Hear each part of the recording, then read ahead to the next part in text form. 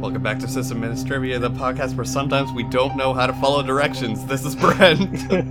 I'm Peyton. And I'm Forge. And with us today, with us today we have Forge. You may recognize him from an earlier episode that I can't recall off the top of my list. Shit Show 1 and 2. Well, he's been on Shit Show 1 and 2, and he's also was a featured guest for Season 1 episode. I believe We're talking about ISPs, I think so. something. It's something, yeah. There was one serious conversation where I just can't remember what it was about. Right. There was one episode where we actually... Anyways, so as Jathan mentioned last episode, he's been sort of under the weather and his health problems are being addressed currently. He's broken. He's broken. He is currently trying to catch up on rest, so he opted to sort of bail out for tonight, but, you know, that's okay, so it feels better. And so many cheap shots I'm not taking. Yeah. Nathan, when you hear this, I want you to take note of all the cheap shots I am not making. Right, exactly. So we're going to take it a little bit easier on him tonight, because he is not well. Or he is unwell. Unwell is what he said. A little bit easier. Unwell. I can definitely say I will not get him as upset with him not being here. Well, I mean, that's a given. What's it going to do? Rage silently when he just hit the pause button? He rages silently against the dying of the night. He rages silently against the buttons, yeah. Silent rage increasing. So anyways, tonight we're going to be talking mostly about virtualization platforms. Because it's something I think all three of us have experience with. A little bit. I have virtualized a few things. Good. That's good. I have at least one thing in my place that's virtualized. Good. Yeah, it works. So anyways, before we get too deeply into that, what is everyone drinking? Forge, you can go first, because you're our guest here. Mountain Dew. Featured guest. I'm boring. Lame. Okay, I'll take that window of time where I should be talking about the fine single malt scotch that I'm indulging in the moment to point out that I heard some really believable sounding statistics that said something like 60% of Americans have one drink a week or less and are considered non-drinkers. Something like 38% have between 1 and 4 drinks a week and are considered normal. And then there are 3% of Americans that drink something like 94% of America's alcohol consumption. Oh my gosh. And I know several Russians. Of those people. Oh my gosh. I did see somewhere that millennials' wine drinking is up compared to beer and liquor. Beer is good. Wine's good. And stuff. I like wine. I'm more of a fan of red, but... Reds are nice. Reds are tasty. But no, like millennials are are drinking... Millennials are consuming like 80% of the nation's wine or some huge statistic like that. I'd have to look it up. But if I was a millennial, I'd be consuming 80% of the nation's wine too. Yeah. Touche. Yeah. Peyton, what are you drinking? I have some Miller Lite.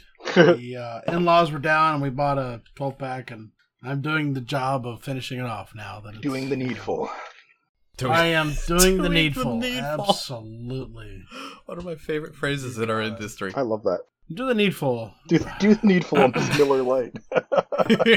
Rich, actually, one of our coworkers there, the doctor, does say do the needful, but he does it as a joke. I have used it myself in a joking, playful manner. It is a great phrase, though. I think it'll catch on in the long run, just because it means whatever you need it to mean.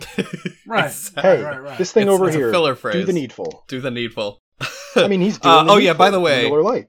Since the last time Forge was on, Forge and Peyton now work together.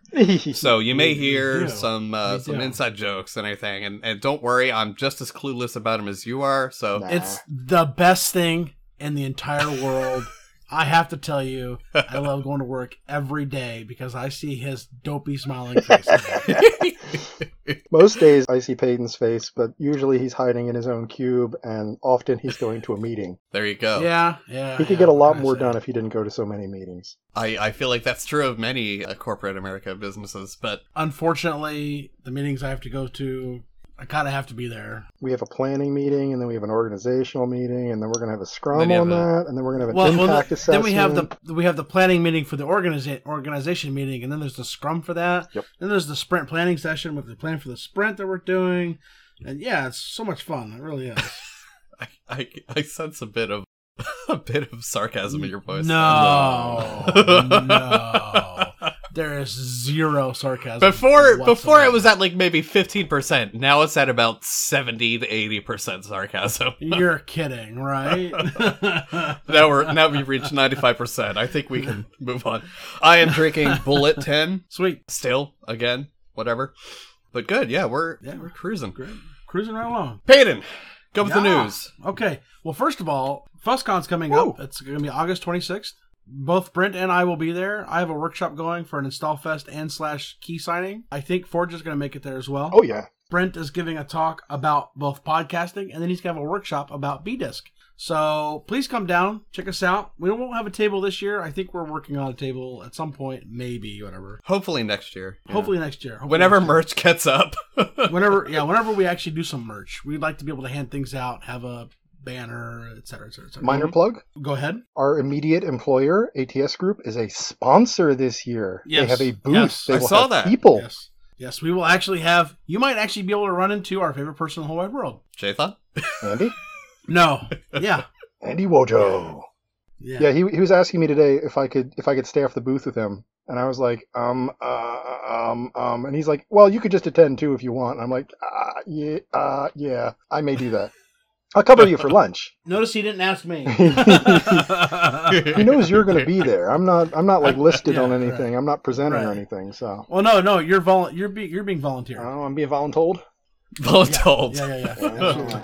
Exactly. So yeah, all three of us will be there. Jathan obviously won't because he's in Colorado, so he won't be lame. He won't be making the trip for I mean, to be fair, it's a pretty small con, so it's not like really Hope is. where it's worth the trip. But he could still come and hang out with us, you know. Yeah, I mean, if he wants to, but being that he is unwell and whatever, however many hours away, I don't think he's going to make the trip for a free podunk little con. No offense to FOSCon, it's a great con, but it's a great con. I was going to say, yeah, no, best. It's huge. When I say podunk, it's not huge. That's my point. Yeah, when I say podunk, it's pretty small. Bumpkin town called Philadelphia. I don't even know where that place is. Philarino. I don't know. Philarino. Philadelphia. Philadelphia, there you go.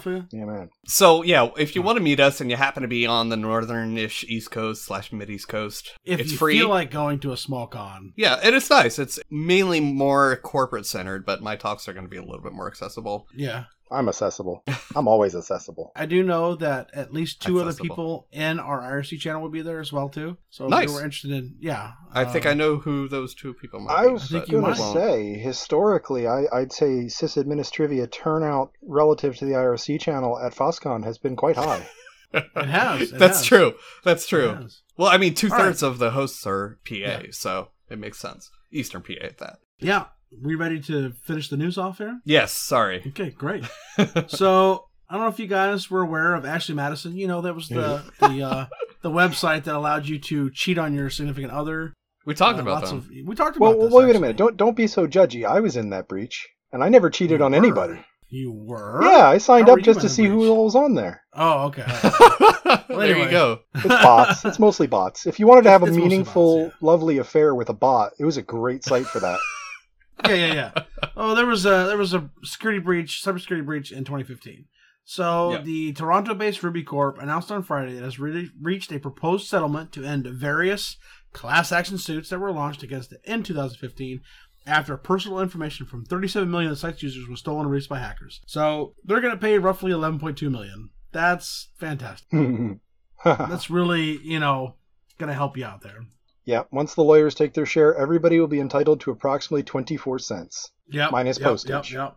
Minus postage and whatever else. Google is replacing SMS codes and two-step verification after the increase of SS7 attacks. So, I don't know who here has Google. I know I do. But you get a prompt when you try to log in somewhere with a two-step verification. It says, hey, type yes on this to open this app, or you can get an SMS or an email or a phone call. Well, they're going to release new SMS codes because it appears that it's been compromised or something. What is the deal here? Whoa. SS7. Signaling system number 7, which is called Common Channel Signaling System in the US, or Common Channel Interoffice Signaling 7 in the UK.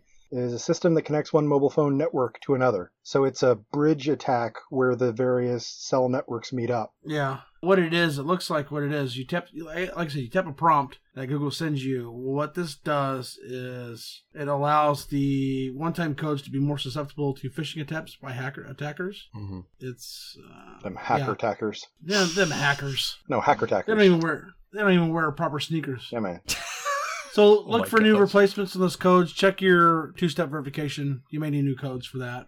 Actually, I was going to say, I think Google's already rolling it out because I no longer get SMS messages when I do a new sign-on. It prompts me to fire up the Google app and say okay, or to do on a notification on Android. So I think they're already phasing it out. Yeah. They still have codes, backup codes. I'm sure they're probably replacing those. No, now would be a good time. You mean the printable one-time pad? Because the one-time pad will stay. That's not affected by SS7. It's the codes they send you live. Those will go away. Probably. Oh, I feel like most people have smartphones now anyways. So. Yeah, right. Well, I don't know. I've run across a couple people who had a dumb phone. Just at Self, actually. There was one of the drivers for the hotel had a dumb phone. Just a little flip phone. I was surprised to see that. Yeah, but is that work issued or is that their personal phone? I think it was his personal. My father-in-law has a dumb phone by choice, and my mother-in-law is being forcibly moved off of her dumb phone onto my wife's previous handset. Oh my goodness. Now would be a good time to also mention if you don't have two-step verification set up for everything that offers it, you need to. Yeah, well, clearly you don't love your account very much. Like ASAP. Right. So the next bit of news we have here, talking about Android, is the standard keyboard on the HTC 10 has begun showing ads. Thank you, HTC, for going the way of Microsoft. You suck. Well, they love you. They want you to have lots of ads that make you happy. Verizon database has been exposed online with 14 million customers. Wow, that's like all of them. This small company called Verizon, you may have heard of it. They apparently UpGuard found an unprotected database on Amazon S3. It was completely downloadable and configured to provide public access. This is fantastic. This blows my mind. Well, man, the database and its multiple terabytes of contents could thus be accessed simply by entering the S3 URL. Well, Verizon techs have a lot of work to do, and that helps them get it done faster and easier. I don't really have a problem with it. The data included sensitive information, including names, phone numbers, and account pins. There was zero authentication on the Amazon Web Services S3 server. Well, yeah, because, that would take too much time if you had to, sign in or something. We have an article here about physical security and being compromised by IoT vulnerabilities. That's kind of a duh statement. Like, if you have physical access, we talked about this last time about the wind turbines. Yep. If you have physical access to something, your security is non-existent at that point, realistically. It has been taken away from you. And also in the news for the last episode, we talked about that PC that tries to address that, but we still. Yeah, I remember that, and I don't know that that's gonna do the job that they think it's gonna do. One of my people. Yeah. Listen, behold, the song of my tribe. So I have to tell you really fast, Brent, about Rich's katana that he has. Oh, yes. It's purple. No, it's black. It has purple trim. No, okay. It's purple. It's the weirdest, silliest black with purple highlights, and of course the license plate is the best thing. It's so... That's good. Put my license plate on the internet. That's great. We'll take it up in post. Nah, we'll take it up. It's fine. I'll beep it out. Come on. So this article is talking about hacking the iSmart alarm and how to use this ecosystem in order to gain full ownership of a compromised device. Mm-hmm. But realistically, like I said, if you have physical access to a device, then it's yours. It's pretty much yours. Mm-hmm. It's pretty nice little article. It's by Dojo, so check it out. Now, the next bit of news, we're going to go into a couple of somewhat political things. I need a really quick sidebar, because as lousy as my motorcycle might be, it's still way, way better than Payton's. Because I don't have one. That's right. Right. There you go. At least I don't vape. All right, listen. Hold on. You're outnumbered here, Payton. You got to choose your battles. I would rather you two vape than smoke, that's all I have to say. Yeah, same here. Yeah. So the next bit of news is hackers have stolen credit card information from guests at 14 Trump hotels. So hotels in Washington, D.C., New York, and Las Vegas have had their credit card information exposed, marking the third time in as many years that a months-long security breach has affected customers of the chain of luxury hotels. Well, That's abysmal. really, It occurred between August 2016 and March 2017 and included names, addresses, and phone numbers, as well as credit card numbers and expiration dates. Wait, did you just say it happened between August 2017 and March 2017? No. August 2016 and March 2017. Okay. There we go. They had to pay last year, or it was less than a year after this happened, less than a year after Trump, International Hotels Management had to pay $50,000 in penalties to New York State for failing to notify customers immediately after data breaches. So the good news I think is they're not doing you'll a good all job. get comped with nights at the White House. I don't think that's going to happen. I want to stay in the White Horse. White Yeah, Horse. the White Horse. White Horse. Oh my gosh. It's from Armageddon, of course. And talking about Trump again, the Trump administration has limited the government's use of Kaspersky Lab software. Because they're Russians. Now, because they're Russians. But as far as I'm aware, the Kaspersky Lab stuff is not spying on you, so to speak. No more than any other wrong in this? antivirus. Well, right. Yeah. So I actually read a lot about that topic. Me too. And it would be a good thing to break into as a side note. Well, Sure, we can do that. The smoking gun, the one that all of the people love to flail about and say, look, proof, is that there was a typo on a certificate issued at the request of an FSB unit by the Russian government. And instead of being issued by request of FSB unit 4573 or whatever, it said issued to the FSB unit 4573 / Kaspersky Labs. And everybody was like, oh, look, Kaspersky's part of the FSB. That's the only... Oh my gosh. Well, and let's put this also into perspective. So a lot of people are up in arms, I guess, about Kaspersky having the FSB as one of their clients. No. That's normal. That's like, you realize like governments can like contract out this shit, right? They don't have in-house No. antivirus firms. You're kidding me. Yeah, I mean, at this point, all Kaspersky wants to do is just fucking make money. Right. So, like, they're not like, they don't really care about state secrets. And when I first heard about this, it was in this really long article from, it wasn't Forbes, it was, I forget whom. I'll see if I can find it. I'll put it in the notes if I can. Yeah. But it was another, like, financial-centered publication. And I'm like, number one, why are they making conjecture about nation-state influences on private... Yeah, exactly. And then, like, yeah, why are they drawing conclusions from this? Maybe if you want to talk about the economics of it, sure. But, like, don't pretend you're an InfoSec professional if you're in finance. Like, it's not really a thing.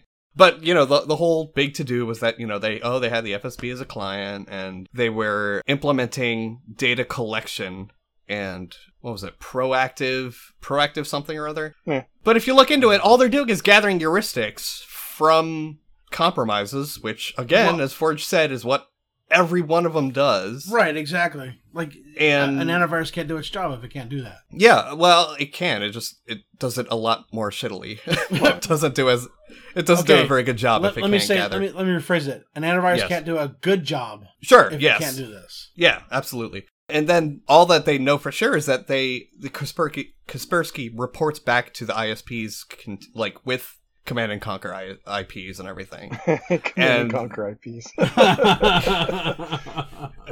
I mean, you know, whatever. It's what they do. Like, that's the proactive. They're not using your machines to like bot a DDoS retaliatorily or something. Well, of course. But that's sort of what the article made it out to sound like. And I'm like, they would not be having very many clients if that was the case. They're, you know, like, right. If you have a NIDS on your, or NIPS, I guess, on your network, like, you're going to find out about that real quick. So. Right. Well, I just feel like it's, you know, very alarmist. Oh, no. Yeah. Oh, no. And in reality, I mean, it's doing it to protect you, not to harm you, you know? Yeah. Like, I they all do that. And of course, at the end of it, spies on you. Right. Yeah. It just usually does it for you. At the end of it, it Right. says that, you know, it has to reference the election, and of course the fact that Russia probably hacked, you know, the election results. The DNC. Right. Yeah. Well, I mean, I don't think they had any I don't think they had any direct impact on the election results, but they definitely had a serious indirect impact by compromising the DNC's email and dispersing selected excerpts. Well, we actually gave them a baddie on that because they were so fucking terrible. Yeah. Well. Yeah. When you look into it, the security was a little bit laughable. And I've said on the show, you know, come on, man. DNC123 is a great password. Only an idiot would have that password. On his luggage. Change the password on my luggage. Quick. Yeah, and the RNC has had compromises as well. In fact, like about 2 weeks ago, after Screaming Eagle, the DNC 123. leak. Screaming Eagle. War Machine Freedom. rocks. Yeah, so like it's something every place has, and as far as election machines go, yeah, there have been recorded attempts to penetrate, but I don't think we have any proof that there's been any actual penetration. Well, Diebold is so terrible that it has to have been penetrated regularly and thoroughly. Yeah. Do you remember the whole thing about all of them using the same master key? Oh, yeah. Yeah. Because that makes it easier to service. Yeah, right. My God. And that's why we put our customer database on S3 with no password. They were also emailing new passwords around to people, too. Remember? Yeah. Yep. Like, what the hell I remember are you doing, that. guys? I think that's specifically what our baddie was for. Yeah, it was. Emailing new password. Or when they know that the email system had been compromised. It's so stupid. Anyways, do we have any more news? Sorry, we got way off tangent. Yeah, there. no, it's fine. We got a couple more articles here. Okay. Give me just a minute. So, in more Russian news, the key to the old Petya versions has been published by the malware author. So this is a good thing, I would say. Mm-hmm. If you've been compromised by Petya, you could probably unlock your stuff. The old version of Petya, I should say. Yeah. Is that in response to not Petya? Like, does the key work, or is the... Well, no, apparently he's been known for leaking the keys of his rival, Chimera. Oh. So I think maybe he just realized that, the authors of Tesla Crypt also did the same thing. So... Well... Interesting. Actually, I'm sorry. Yes, it does. I think his Petya original malware just got out of hand, because from what I was looking at it was originally targeted fairly closely at Ukraine, and then it just managed to nail everyone. Mm. Well, actually, in the article it does say, as a result of the recent events, Janus probably decided to shut down the Petya project. So he's released the key. It's available here on the link we're going to put in here. We're not sure if it can help with Eternal Petya or not Petya, but it could help in, if you're a small shop and you haven't managed anything else and your backups are non-existent, this could save your day. This could save your ass. Yeah. You may have been sweating it now, but you don't have to anymore. Right. And the last bit of news is that Let's Encrypt, which is our favorite, one of our favorites here, is going to support wildcard certificates starting January 2018. So that's good. That's excellent. Yeah. That will make them incredibly useful. Yeah, I mean, it's not like there was any sort of like cert limit before, well, but it got tedious. Yeah. It definitely got tedious, because you either had to enter in all the subdomains at once when you were registering or automate it. Or automate it, or open a new cert for every single subdomain you add, which is, tedious. Right. So, that's what references in here. It says larger websites or blog platforms that have many subdomains couldn't use Let's Encrypt because it didn't support wildcard certificates. So, absolutely, it's going to give us the ability to wildcard out our websites, and we'll be good to go. So, kudos to you, Let's Encrypt. Mm-hmm. I wonder if they're going to SAN in the www and the naked domain. I don't know.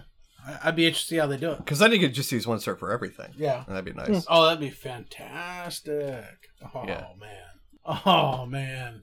Yeah. We'll see. I would imagine with Wildcard, you could set the root of that wherever you wanted. So, if you put it on the naked domain, you're done. Yeah. Mm-hmm.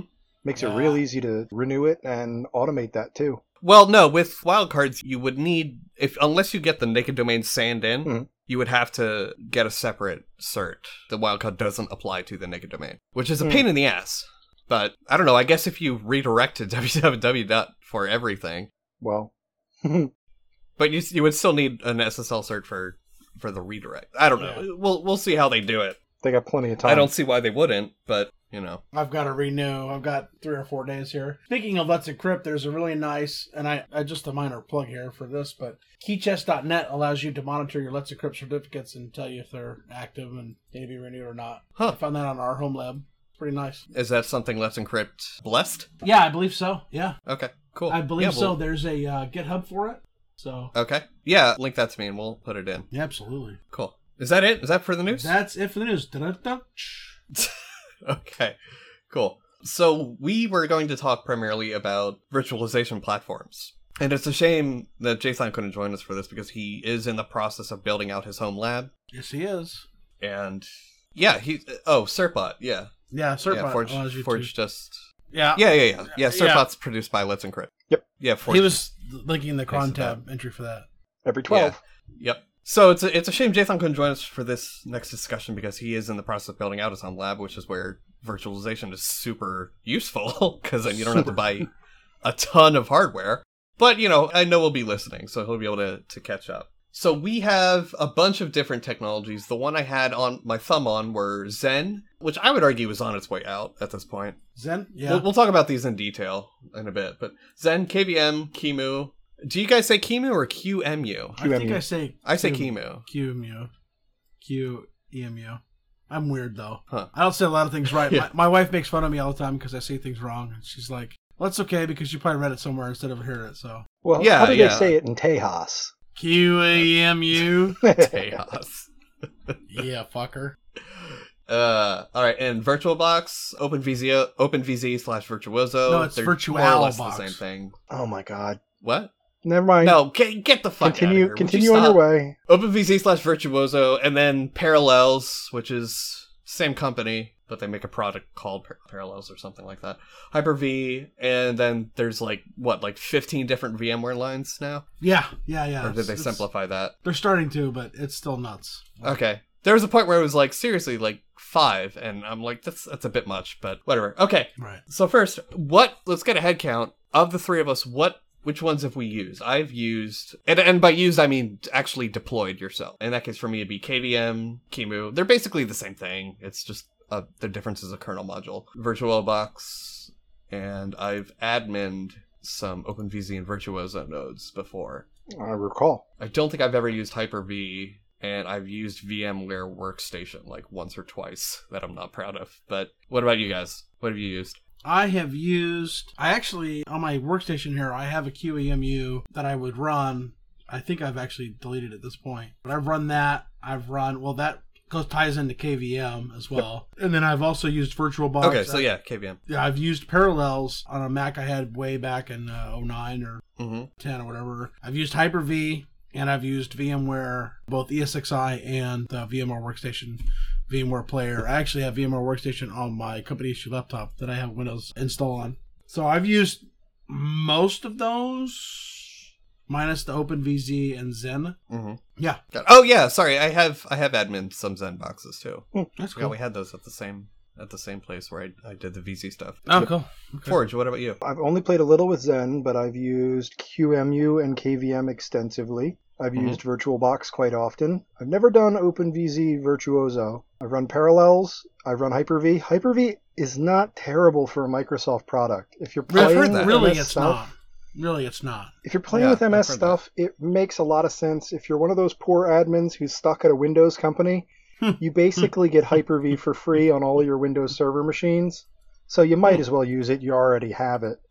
And me and VMware go way back. I beta tested some of their stuff when they were still a no-name company. Before we go into more detail, have either of you used Beehive? I'm currently the using BSD? it. And I Really? I have not used Beehive. You haven't? But you turned on the new GUI. It's there. Oh, never mind. I have used Beehive. Absolutely. Now, FreeNAS, right? Yep. Yeah.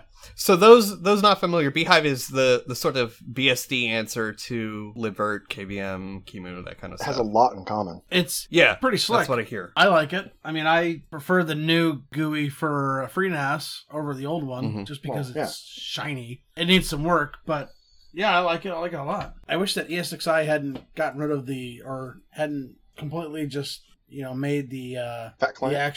the fat client worthless.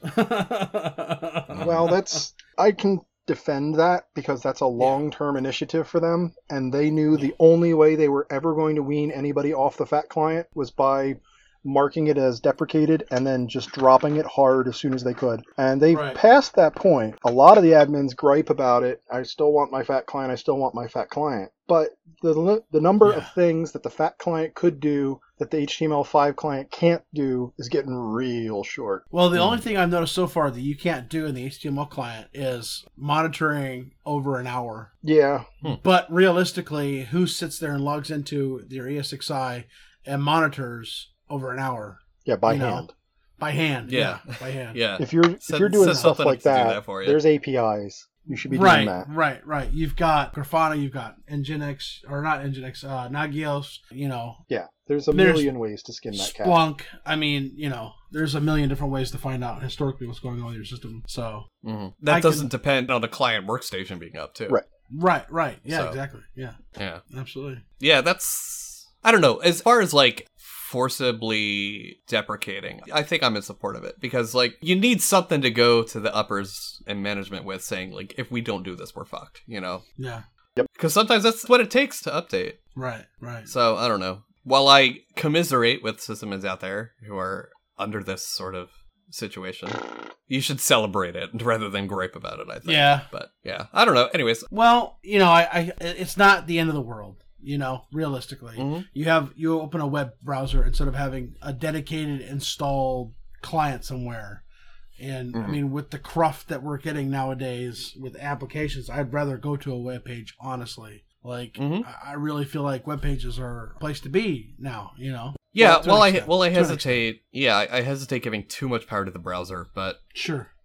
Yeah, we're definitely at a point now, especially with HTML5, where there's no excuse not to make a more robust client that's more platform friendly. Yeah, right. Based around some a context spec on that too. Yeah, VMware ESX, as we know it, and the corresponding fat client launched in 2006. There you go. 11 years old. Yeah, they've updated it quite a lot along the way, but they never made any major changes to it.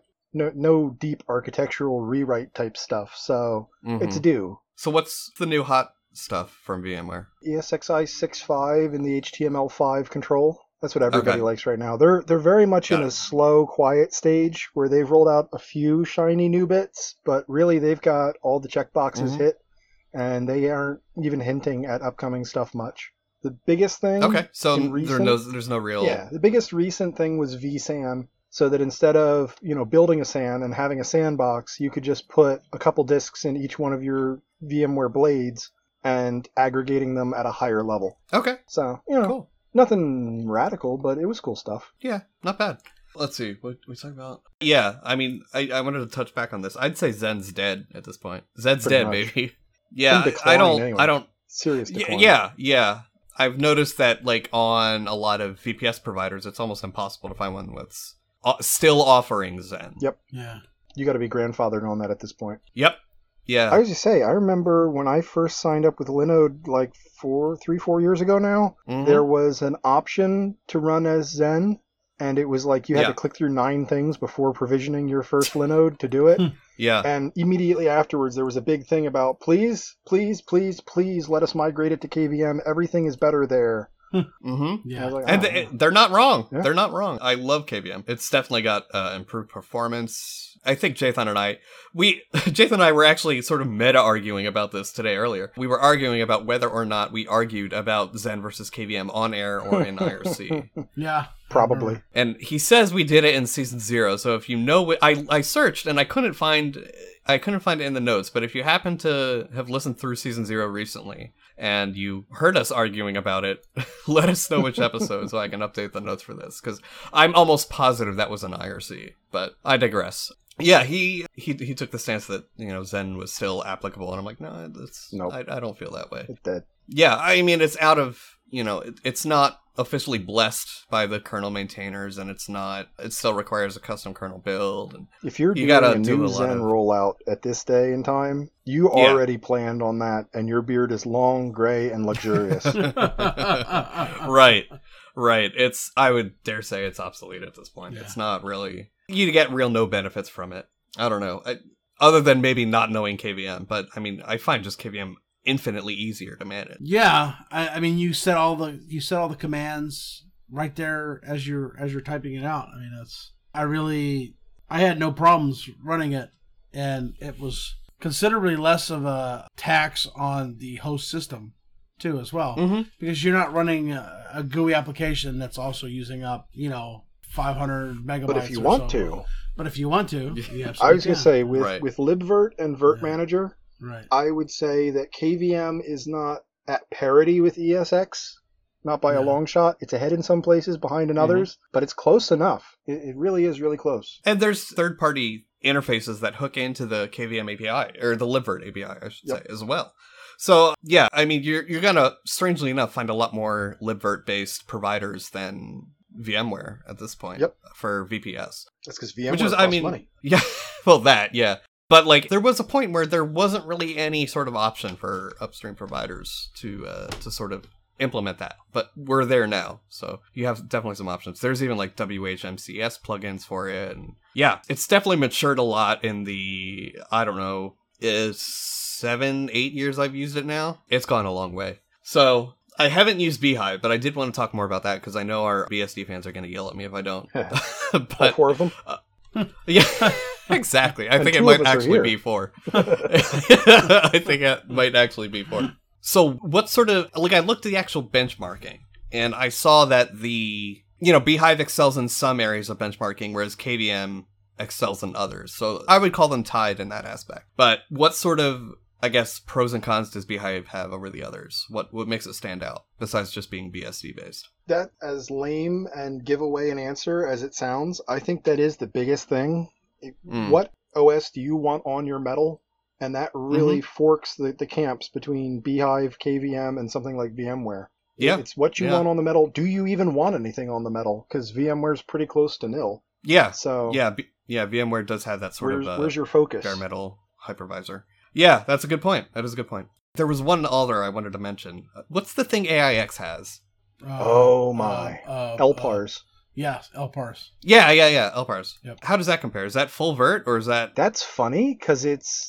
Okay, so I only been playing with AIX and hearing about LPARS and looking into LPARS for like a month and change now. Mm-hmm. But from what I can see and the little bit of digging I've done, it's sort of hybrid in that it's not really full vert, but it's one of those things where they have control over the software and the hardware. So they can do a lot of things that I was actually really impressed with. Okay. Things like dynamic provisioning up and down they can do on the fly. Yeah, it is pretty slick. I mean realistically, those LPARs are pretty nice. However, AIX is what, like 20 years older than Unix?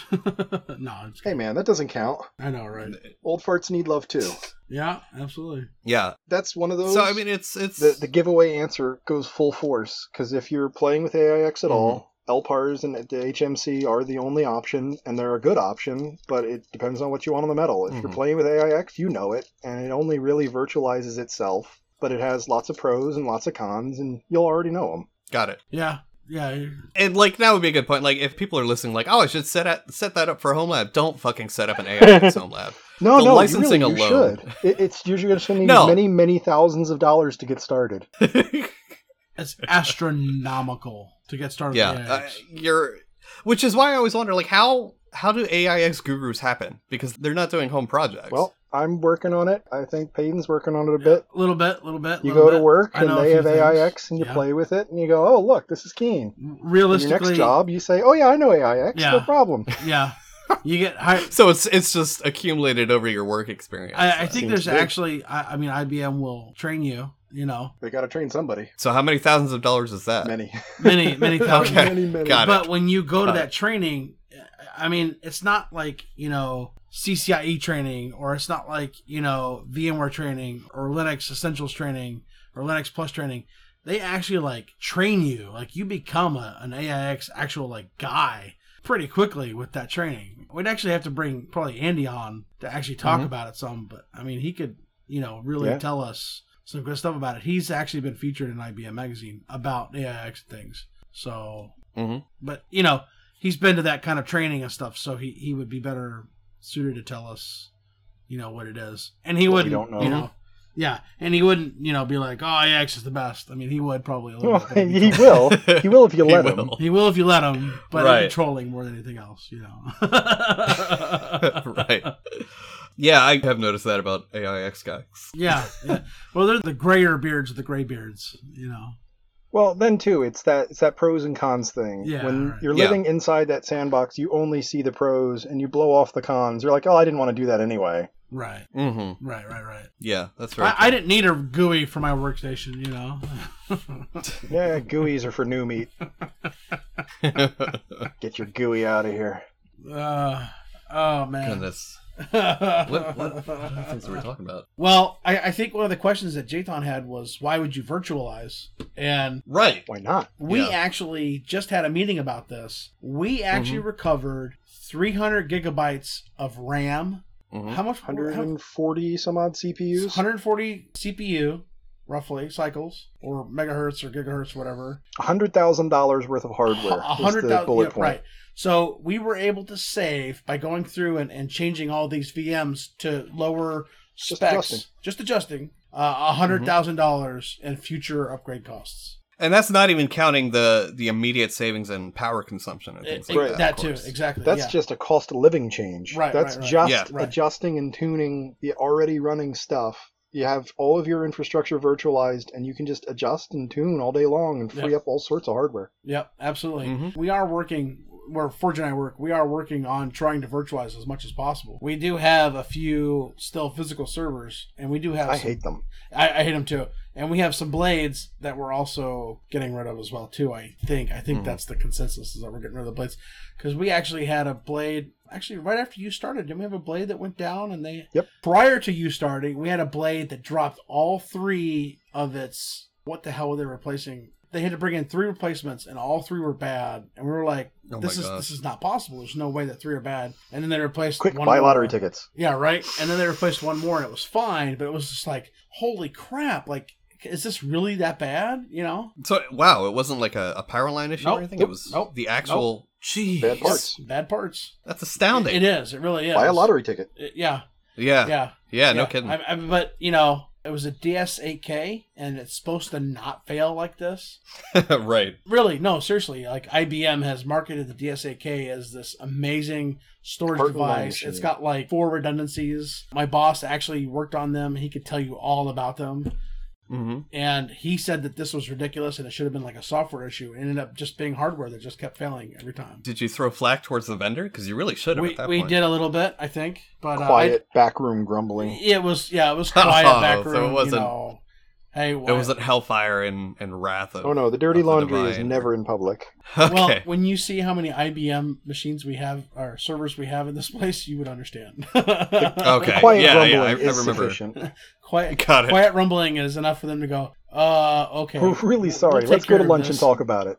Right, exactly. 9 or 10 times this week. Right, exactly. Yeah.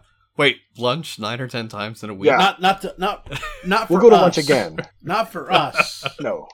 For the people who would buy it. No. But regardless, like, I was referring more so to there only being 5 business days in a week. But Sure. Well, you can go to lunch twice in a day. You can, absolutely. If somebody else if is you're fine, a hobbit, maybe. Hobbits do it. Why not? Well, you go out once to entertainment, and then you go out once to eat, and then you go out once to sit around and talk. Yeah. It's 3 lunches in a day, man.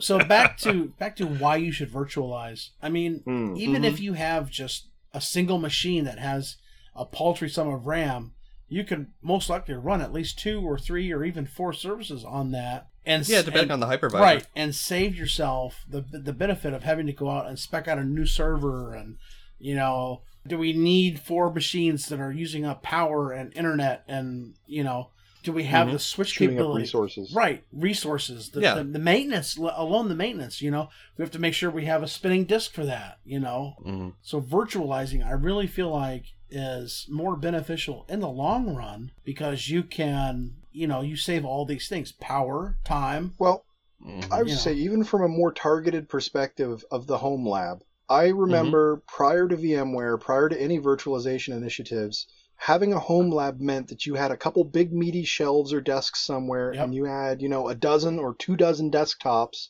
all hooked up to these baroque, broken, terrible KVM switches so that you could flip the keyboard and mouse over to the machine that stopped pinging. Yeah.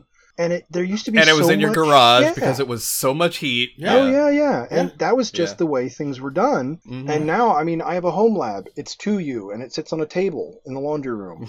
And right now, it's my router's running on it. I've got 3 servers running on it. I have 5 total U of servers for virtualization. One's a FreeNAS, it's a 4U. And then I have an R610, which is a 1U. And that's, you know, it does it. It does it all. And everything I need, you know? Yep. Yeah, so, like, aside from those long-term benefits, I guess, you also have the short-term benefits of you don't need to re-image a machine. Oh, yeah. And, sit there and, like, by hand set up a new OS install just to, like, I mean, you combine that with, like, so I use a lot of, like, Versh, which is the libvirt shell, basically.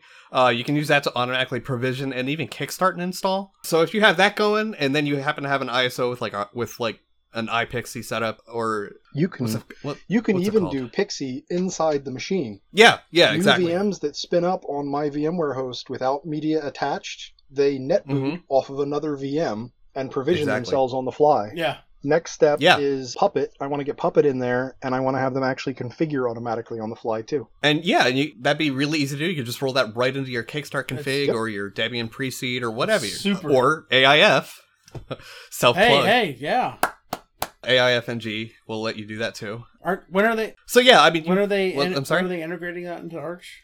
It's more so up to me. Like, I haven't officially submitted it for inclusion yet. I still want to get more testing on it. So if you're listening and you're an Arch user, check it out. Go back to our episode where I talk about it, because I'd love to get that on the actual install ISO. There's still some cleanup I might want to do. I got a little bit of flack because I have it, and, like, my functions are, like, hundreds of lines long, so...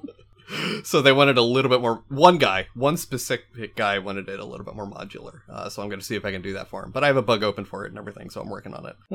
First I've heard of it. I'm interested. Yeah, well, I'll link it to you. Well, speaking to being able to boot a VM, I was playing around with configuring like a baseline VM. And I was, every time I would have an issue, I would just delete and start over, versus having to... Snapshot rollback. Right, snapshot rollback. Yeah, exactly. Versus... Can't do that with versus hardware. Having to pull the plug on the back of the machine and let it reboot. And then you're like, fuck, I messed that up again. Pull the plug, reboot, It's... virtualizing is so much more beneficial. Because... Here you go. Also, Saves so much time.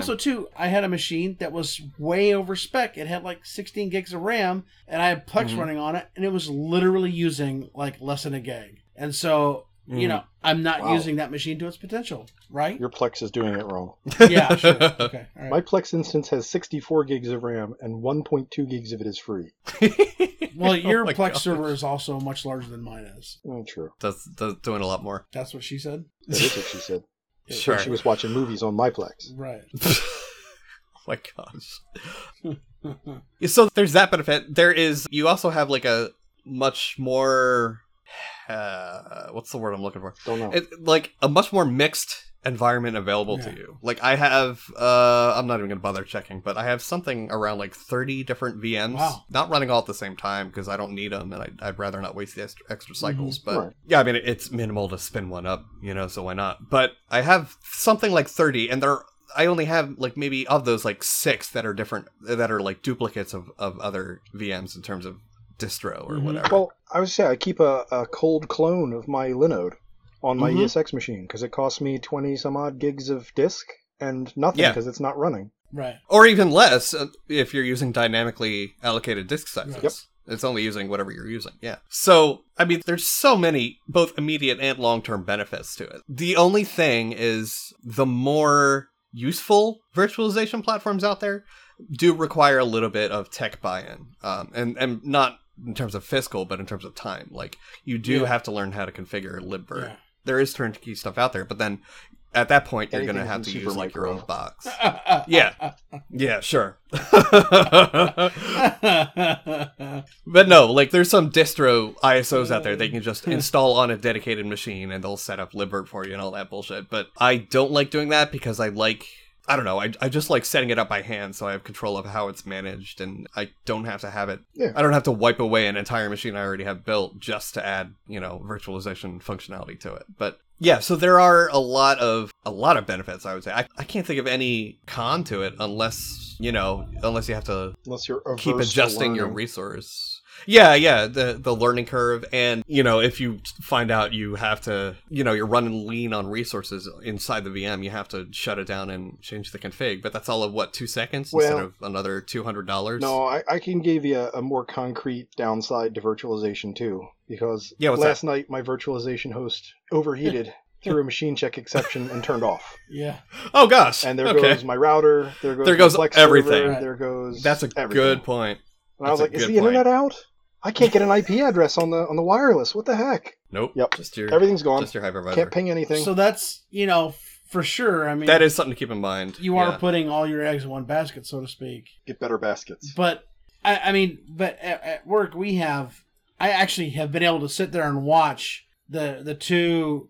We have multiple, but I've been able to sit there and watch vMotion go when a host was being overutilized, and it's the coolest thing I've ever seen in my entire life. I'm sitting there watching a host, and all of a sudden it goes, and you see vMotion, and it's like complete, done, and you're like, wait a minute, and it's on a wholly new host. It's got great, So I think if you're going to virtualize, the best way to do it is, of course, try to have two of everything, and then just go from there.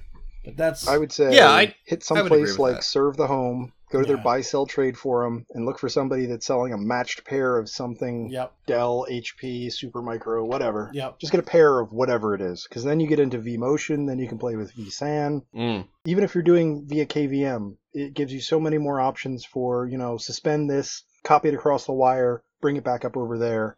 I could have avoided my outage if I'd had two hosts and had them set up properly. Yeah. Well, and while it is a single or dual, I guess, depending on how you have it set up, point of failure, it's almost sort of a blessing in disguise, because then you only have one or two hosts you really need to build out robustly. Right. And then as a result, all of your guests benefit from that. So it both simplifies things, but also complicates them a bit. Well, the nice thing is I'm working on my project, and I'm on a VM that has 16 gigs of RAM, and I say, oh, I'm just out of RAM. I'm out of RAM. This is terrible. And I just suspend, provision, bring it back, tell the guest to look. Oh, look, there's more RAM. Activate all this RAM. Okay, no problem. Yeah. Never even took it down. Yep. And and you can sort of do that with, I have the most experience with libvirt/KVM, so done it there too. For those not familiar, libvirt is basically a wrapper. I had this as one of our talking points, but I'll just mention it now for those who might be confused. libvirt is just basically a wrapper around KVM/QEMU, and Virt Manager, which you've heard myself and Forge probably mention at least once, is the GUI interface to libvirt, and then Virsh is the command line interface to libvirt. Yeah. And the great thing is you can switch back and forth between them at will. Yep, and you can have multiple clients connected to the same hypervisor. Stuff that you would expect to have an actual working virtual environment. Where was I going with that? Something about libvirt. Not sure. What was I talking about right before that? Two of every host, redundancy, migration, dynamic provisioning. I think it was like right after dynamic provisioning. There wasn't much there. We segued pretty straight.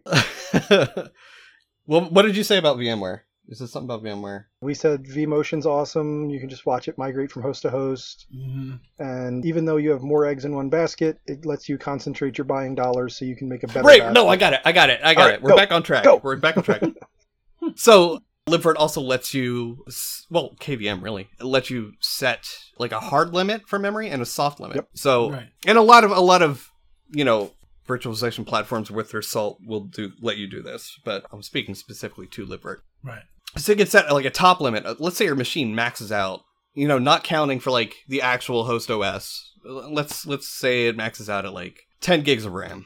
Small amount of memory these days, I guess, in terms of servers, but whatever. So 10 gigs of RAM, and that's, with the host OS RAM figured in. But you can tell all of your VMs to have a max cap of 10 gigs of RAM, and then set the soft cap at like 2 gigs each. If you do it that way, you can dynamically increase the RAM for a machine that might need it. So in other words, you can sort of tell it like while it's running without needing to restart the VM. You can kick it up to like 4 gigs. Say, hey, use more of this allocation. That's pretty slick. Yeah, and a lot of provisioners do that. VMware has had that. I think they were probably the first to do that. Yeah. They did the balloon driver back in 2008. Yes. Yeah, the balloon driver is exactly what it's called. That's basically what it is. You're ballooning the memory to from a soft limit to a different soft limit, but it's hard capped at a hard limit. Well, on VMware, the balloon driver actually soaks up RAM inside the guest and releases it to the host. That way the guest sees it as used. So like if, back to the scenario of I have a 16 gig VM, and I'm only using 4 gigs, and I really need to steal RAM from it for this other project that I'm running for a couple days, I can tell the guest, I can tell the tools running on the guest, balloon to such and such a value, and it'll show it all as allocated inside the guest. And the guest says, oh yeah, no, there's an app. It's using all that RAM. And now the host can steal it away behind it and free it up. And reallocate. Okay. Yeah, I think what are they called? The guest tools or whatever for KVM will let you do that too. Yep. But that's the thing. So, like, a lot of these hypervisors... you can hot add on most hypervisors, but you can't hot but they won't reallocate out almost of it. any of them. So you need something like the balloon driver to soft deallocate. Yeah. Mm-hmm.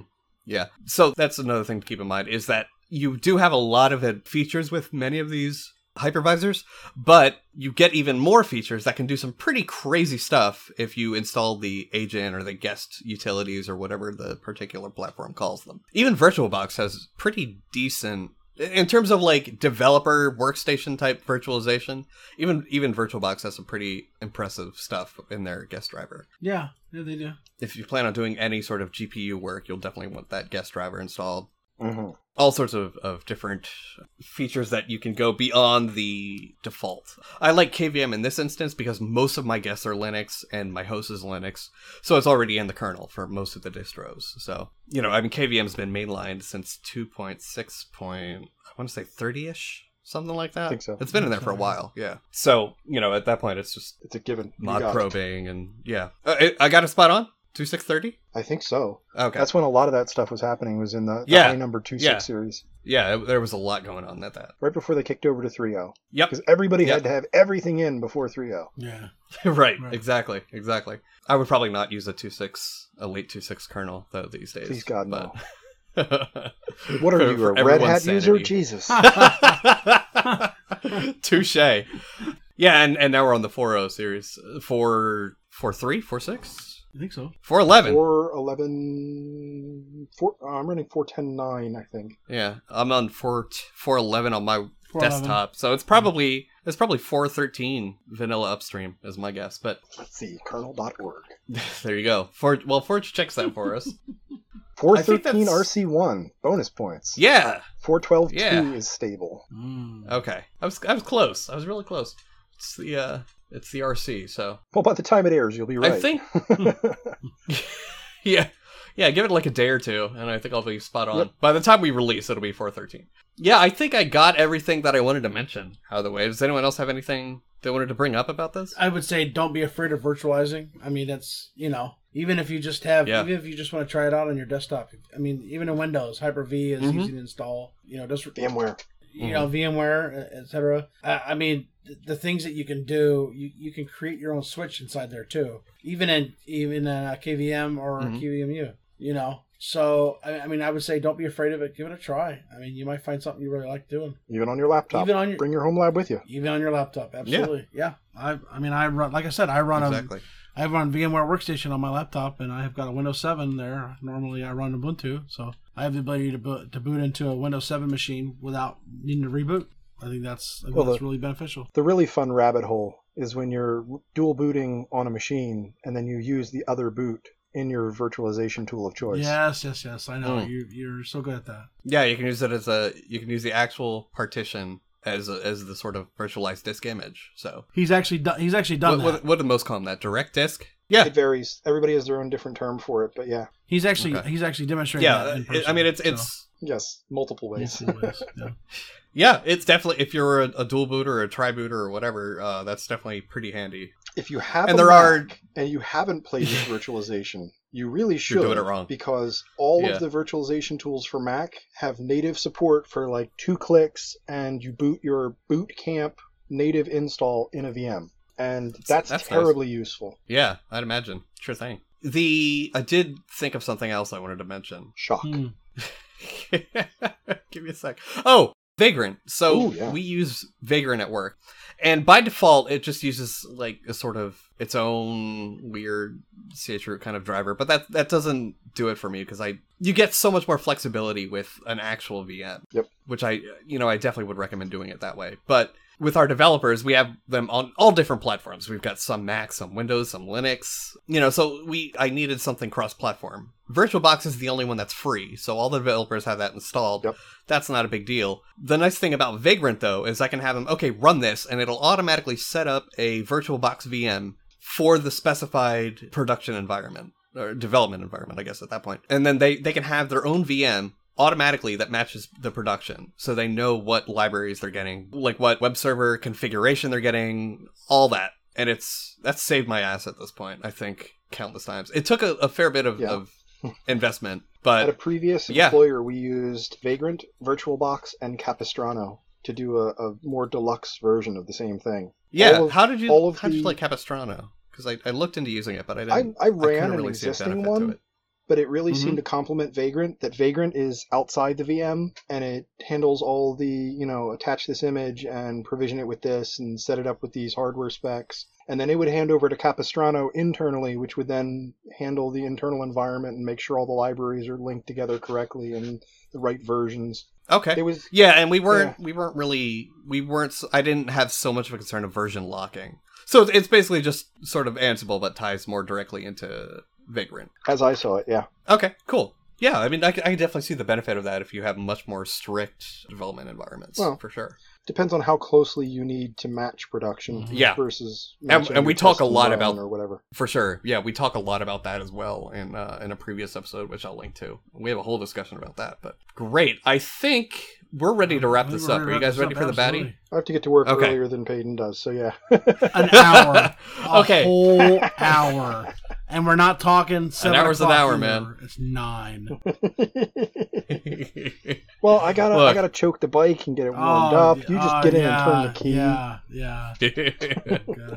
All right, Forge, you wanna talk about our baddie? Oh yes, the baddie is very bad. Speaking of Ashley Madison and leaks and whatnot, there is a big leak. B2B USA Businesses has 105 million contacts in it, and you should go to haveibeenpwned.com and plug in your email and find out that you are one of these lucky 105 million winners. Mm-hmm. Yeah, you don't win anything, but you do win. Well, you win something. You win momentary panic, I guess. You win more email. That's true. So the only way I found out about this was I got an email from Have I Been Pwned. You can put in your email and say, like, yes, alert me if you find me on any new breaches. And they will. So I put my email in. They do. And yeah, right. And it turns out, I got a notice that there was a breach and my information had been released in this dump. Not pwned quite. The only thing that was leaked was stuff people probably who were targeted after me already have. Email address, physical address. Yeah. Email address, physical address, things like phone numbers, like stuff that if you were, interested enough, you could certainly find out. Nothing like passwords or Jathan's cube billing number. information or Jathan's cube number. Well, no, that doesn't count because you did search for that. You found that with OSN. Yep. But it wasn't hard. No. Right. That's the point I'm making. Yeah, so it wasn't a very serious breach, but the fact that they managed to get 105 million records is what really even half of those are legit. Yeah. That's a huge percentage of the population. That's huge. It really is. Yeah, absolutely. So I guess be on the lookout for even more spam, because that's, really what these sort of targets are for. They don't need your credentials. They just need a valid email address. The more valid email addresses they have, the more valuable the list is. Lucrative, the more valuable that spam list is. So besides, keep an eye out for that. They don't want your account. They want to sell you things. Yeah. Right. But that's not to discount, plenty of things do want account access. But I'd say 9 times out of 10, even with cred compromises, it's just to get that level of spam access. So... yeah, that was... Yeah, if I have your login, not only can I send you spam, I can also like it on Facebook. Yep, that's very true. So you can help, of course, also mitigate that by using unique passwords for everything, which is always a good idea. And not using Facebook.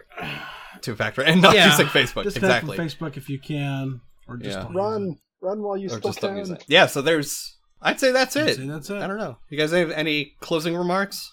I got nothing. No? Forge? Ladies and gentlemen, Peyton! You're a son of a bitch. I hate you. Yep. Okay. Die in a fire. In-jokeception.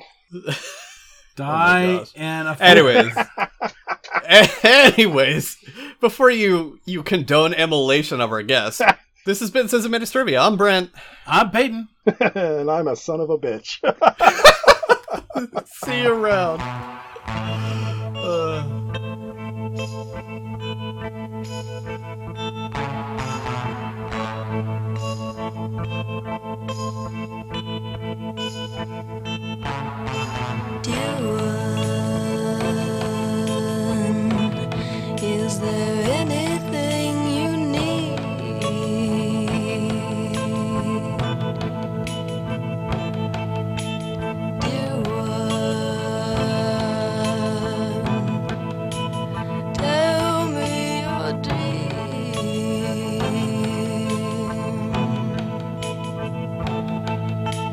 somewhere.